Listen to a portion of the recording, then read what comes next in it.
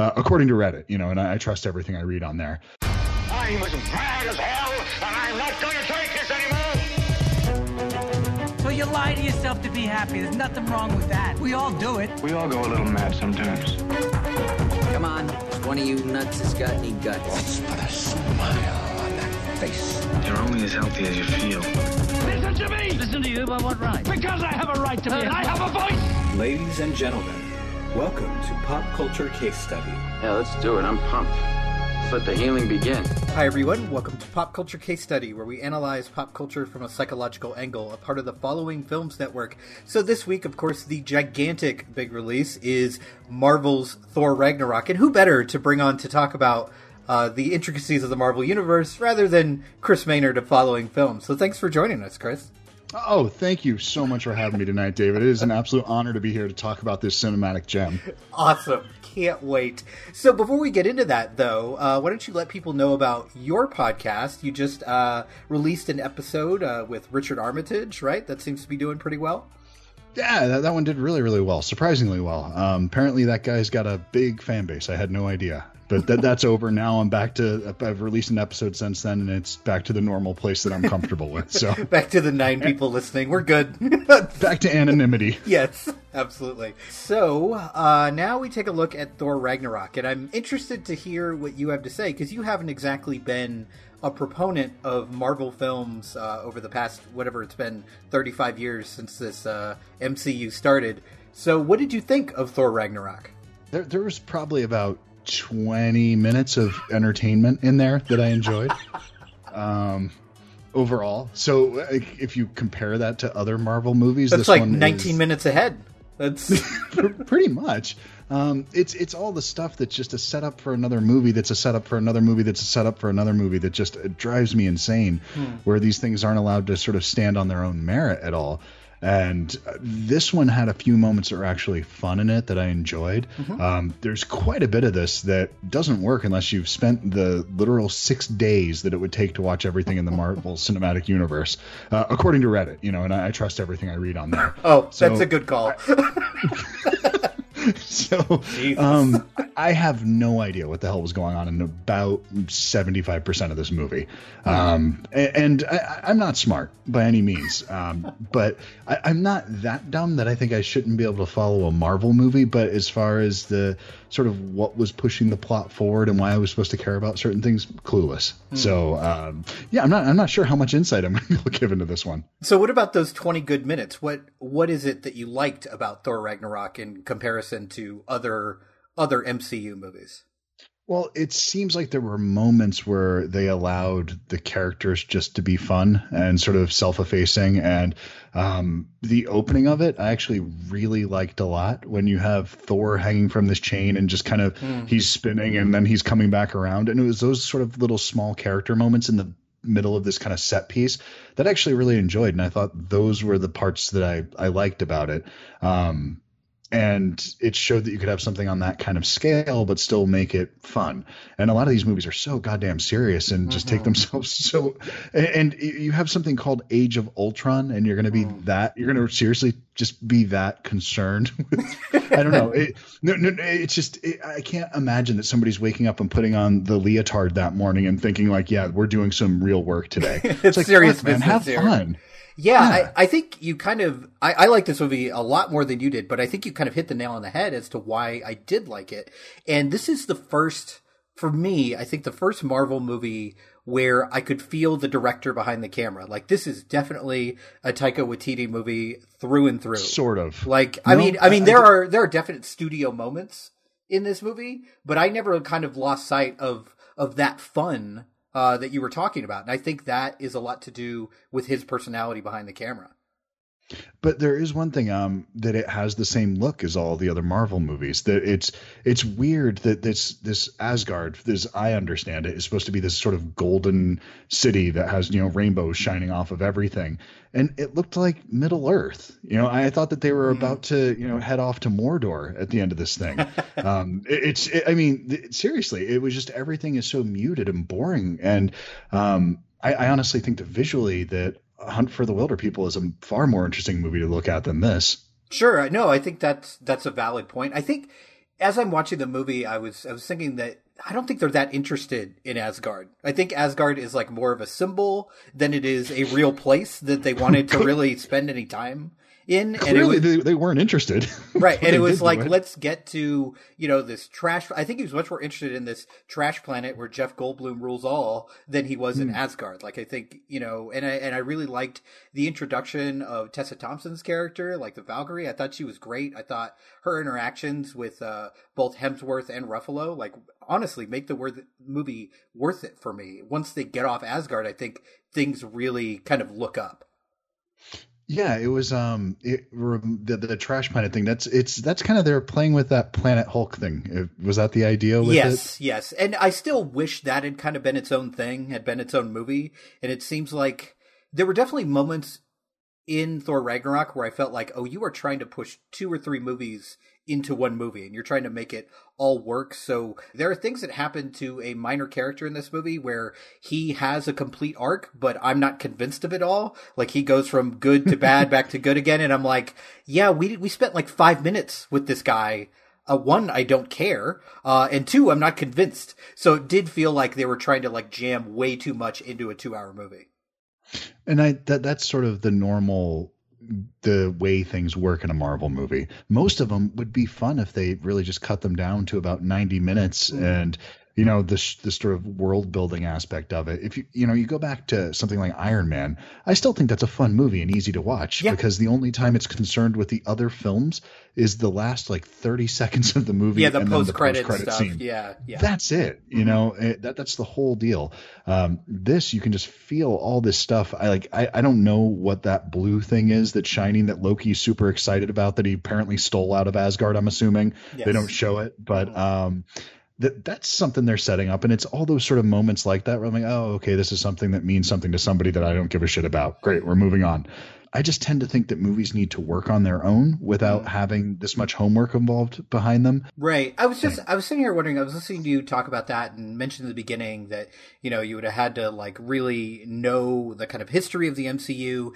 And I didn't get that feeling from this movie. Like, there are definitely a lot of nods and a lot of moments where you're like, okay, that's pointing to the Avengers and that's pointing forward. But I did feel like, you could make an hour and 40-minute cut of this movie that makes perfect sense without adding anything else. So I felt like they did a good job of making a movie that is complete enough for someone to come in blind and still enjoy themselves.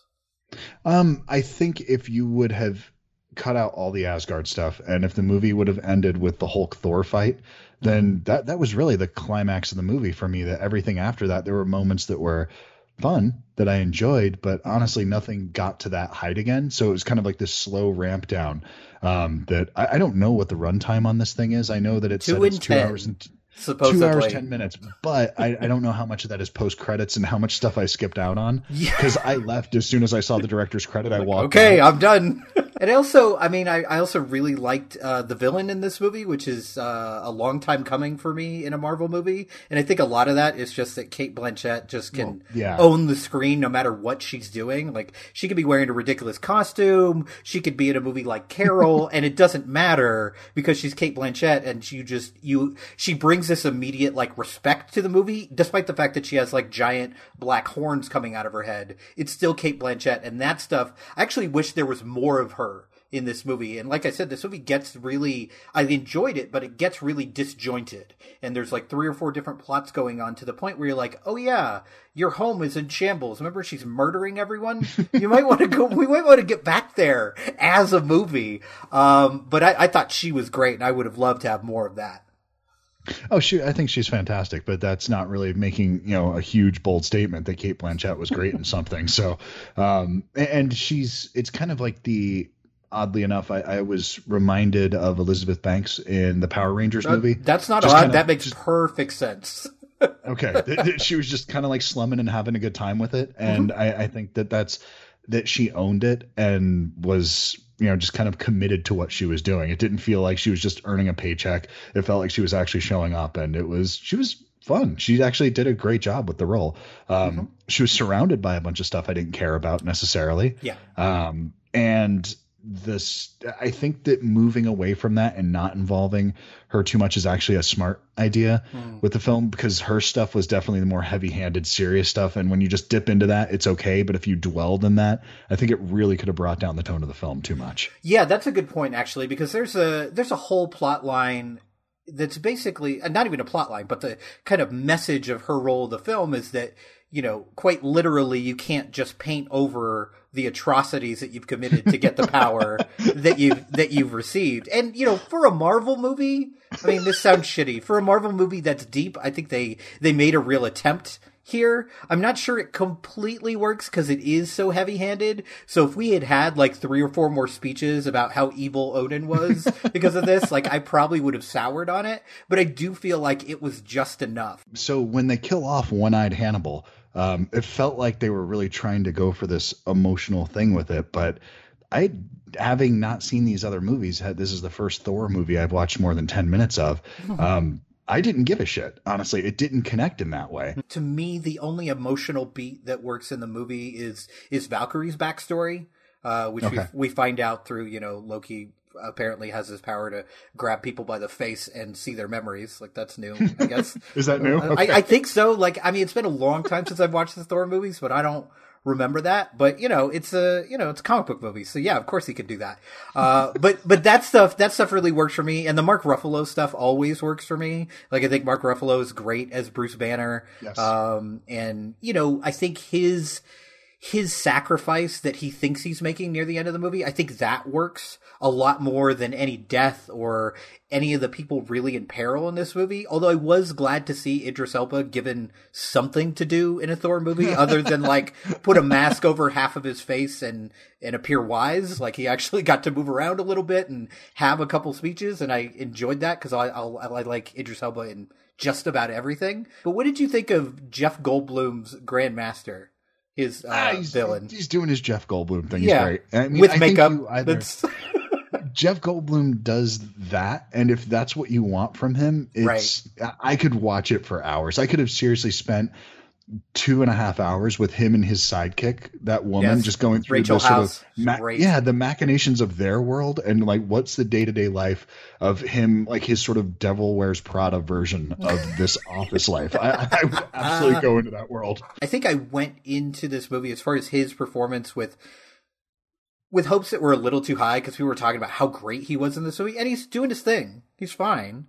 He's totally enjoyable. I think there's a great music cue right before we meet him, where we get the music from Willy Wonka and the Chocolate Factory. It's pretty fantastic, because that's essentially, I mean, this is like a even more sadistic version of Willy Wonka, and it really works. Like, that stuff is really enjoyable. Jeff Goldblum, for better or worse, he knows exactly how silly of a movie he's in, and he actually plays that up instead of, like you said, you know, strapping on the tights and taking it really, really seriously. Like, he's like, no. I mean, his part of the movie, it's essentially like a comic book gladiator movie. So let's just do it. Let's just go all out. I thought he was good. It's the closest thing I'll probably get to a Buckaroo Banzai sequel in my lifetime. Yeah. And I'm okay with that. Before we go to a short spoiler section, the one thing I noticed from this movie, and I was really happy about, is that they did play up the comedy in this movie, because Thor is a hard sell even for a comic book movie, you know, like it's got the old gods, and it's got, you know, lots of like almost like old English language if you look at the old comic book. So it's a tough sell. And, you know, having Kenneth Branagh direct the original was kind of like, we're really going to lean into the Shakespearean narrative here with brother against brother. And it ends up being a little too self-serious.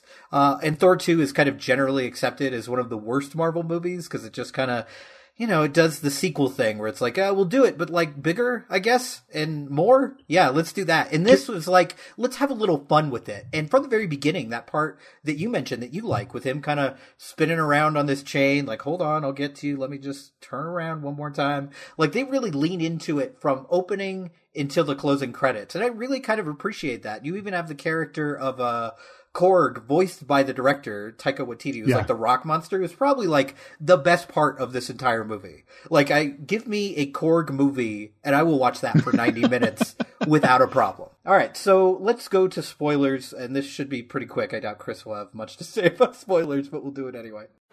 Spoilers. What? Read ahead, spoil all the surprises. Not peeking at the end. Isn't travelling with you one big spoiler? That's classified. It's what? It's classified. I could tell you, but then I'd have to kill you. So I mentioned earlier this character who takes a turn. There's this character named Scourge, of all things. Who saw this coming? Yeah, shocking that he would be a bad guy. Which sadly was played by one of my favorite actors, Carl Urban, who does even less with this role than a lot of actors do in comic book roles. Like, he looks like he's kind of sleepwalking through it. He does this terrible, ridiculous kind of gutter accent that is, I don't know, it's supposed to make us think that he's kind of a bad guy, but has a heart of gold, I guess. So at the beginning of the movie, he's given a job and doesn't do it, and then he's turned to the other side by our villain, and then at the end, he realizes the error of his ways and helps out the people of Asgard. And I felt, can you feel less than nothing? Like, can you feel less than zero amount of emotion? Because I was just like, yeah, no, this isn't. And it sucks because I think if you give Carl Urban the opportunity to act in this role and to actually have that arc, I think it can really work. But here they weren't willing to spend the time with it. So when he gives his life to save all these people, you're like, yeah, that's okay. I'm all right with that. And I don't think that's what they were going for. No, I don't think that's what they were going for at all. And it's too many things that you're trying to fit in there. I get the idea of this, but this is right. We all saw this particular character arc from about a mile away. Yes. As soon as you find out that he's turning, it's, oh, okay. So in the end, he'll end up saving everybody's lives. So it's 5 minutes left. He'll sacrifice himself, and it'll be the end. Got it. We've seen this a million times. But thing is, sometimes that actually works. Sometimes a performance can pull that in, even though you see it coming and it's telegraphed from a mile away. The right actor, the right script. I think you're right. He is the right actor. I don't think it's the right script. I'm not going to blame it on him necessarily. I don't know how much of his role was cut out. Who knows? I don't know what they gave him to work with, or, I don't think that this particular director was that interested in those aspects of the story.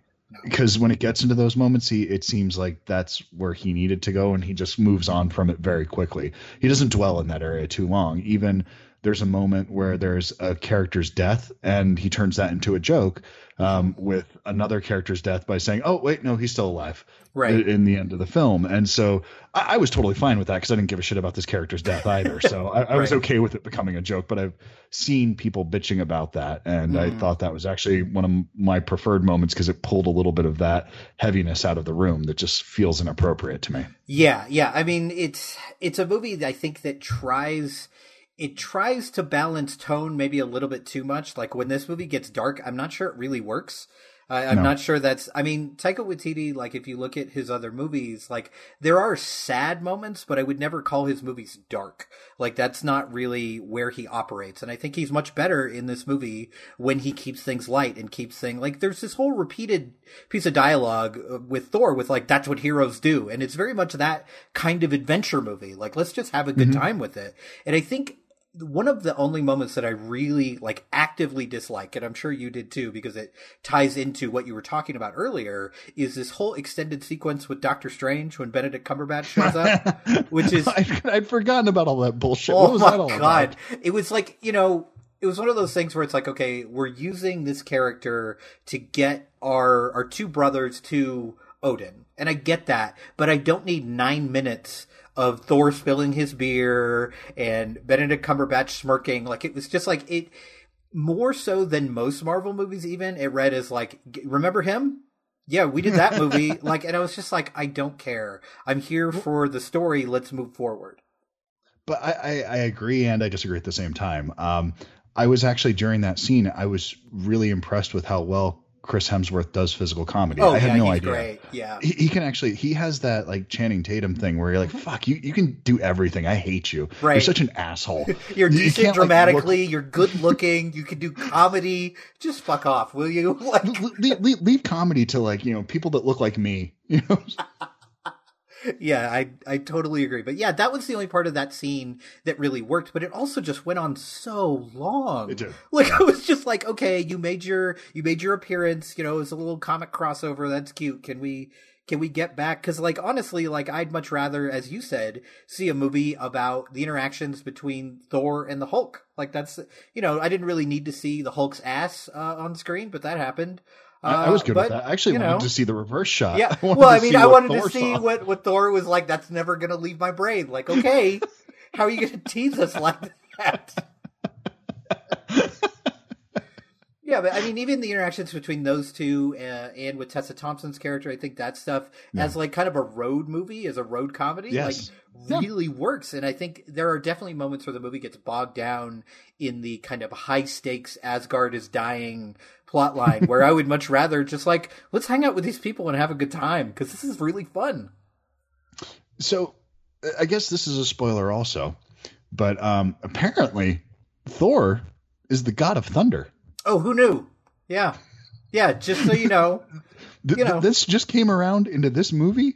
Like, I think that's I kind of love that they poked fun at their own set of movies like that. Like, yeah, it's just this guy with a hammer for like 4 hours of movie. We're like, oh yeah, thunder and lightning. Maybe we should, since we have all this fucking money, maybe we should use the special effects. And it was a good time. Like when they kind of unleashed that on 2 different occasions, I think that stuff really works and it's a lot of fun. And even, I will be perfectly honest, that side of his character arc of the idea of him not having confidence and that he had the confidence from the hammer, not from himself, and this kind of thing, I actually really appreciated that. But then he found out that he had these superpowers. So the kind of lesson behind that really does fall apart pretty quickly. Yeah, I mean, it's an incomplete lesson, but I kind of like the arc of that, and I like the arc of, because in the first Thor movie, it's like he's immature and not ready to rule. He's not mature enough to handle this, and I like the kind of completed arc of the trilogy where, despite the fact that Asgard is destroyed, he takes his place in a throne at the end of the movie, over all these people who are huddled in this spaceship, essentially these refugees. And I thought, and I didn't realize it was coming until, he kind of sat down and I was like, oh yeah, that's a nice little ode to the first movie, however many years ago it was. So I thought it kind of wrapped itself up as a trilogy pretty nicely. So I appreciated that. See, I didn't know what they were doing there, but I knew they were doing something. Right. I felt that was a callback, but it worked, but I had no idea what that was calling back to. Right. All right. I like that I'm confused, but it worked. I think that's a good place to end. Well, it's not confused. Get it. I see you're doing something here. I don't know what you're doing. The scene still works on its own, though. Right. And if it would have had more moments like that, I would have loved this film. But there's a lot of it that, I mean, just because...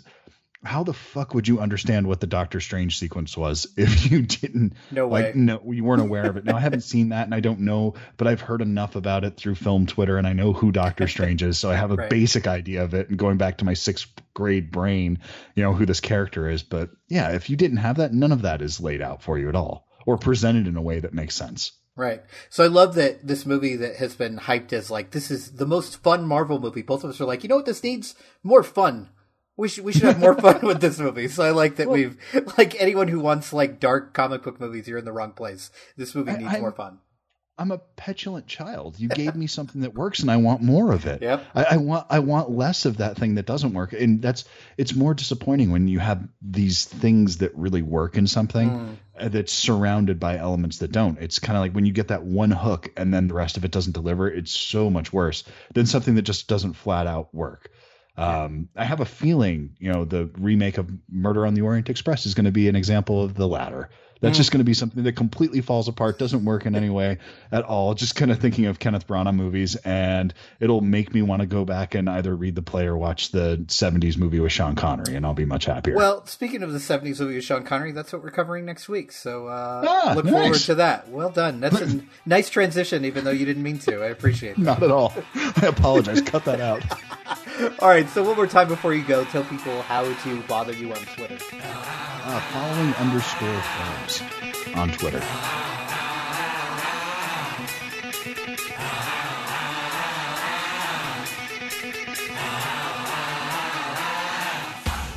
Beard's starting to look pretty nice there, my friend. Yeah, well, it's cold here, man. We're about to have the first snow of the year, so it's time.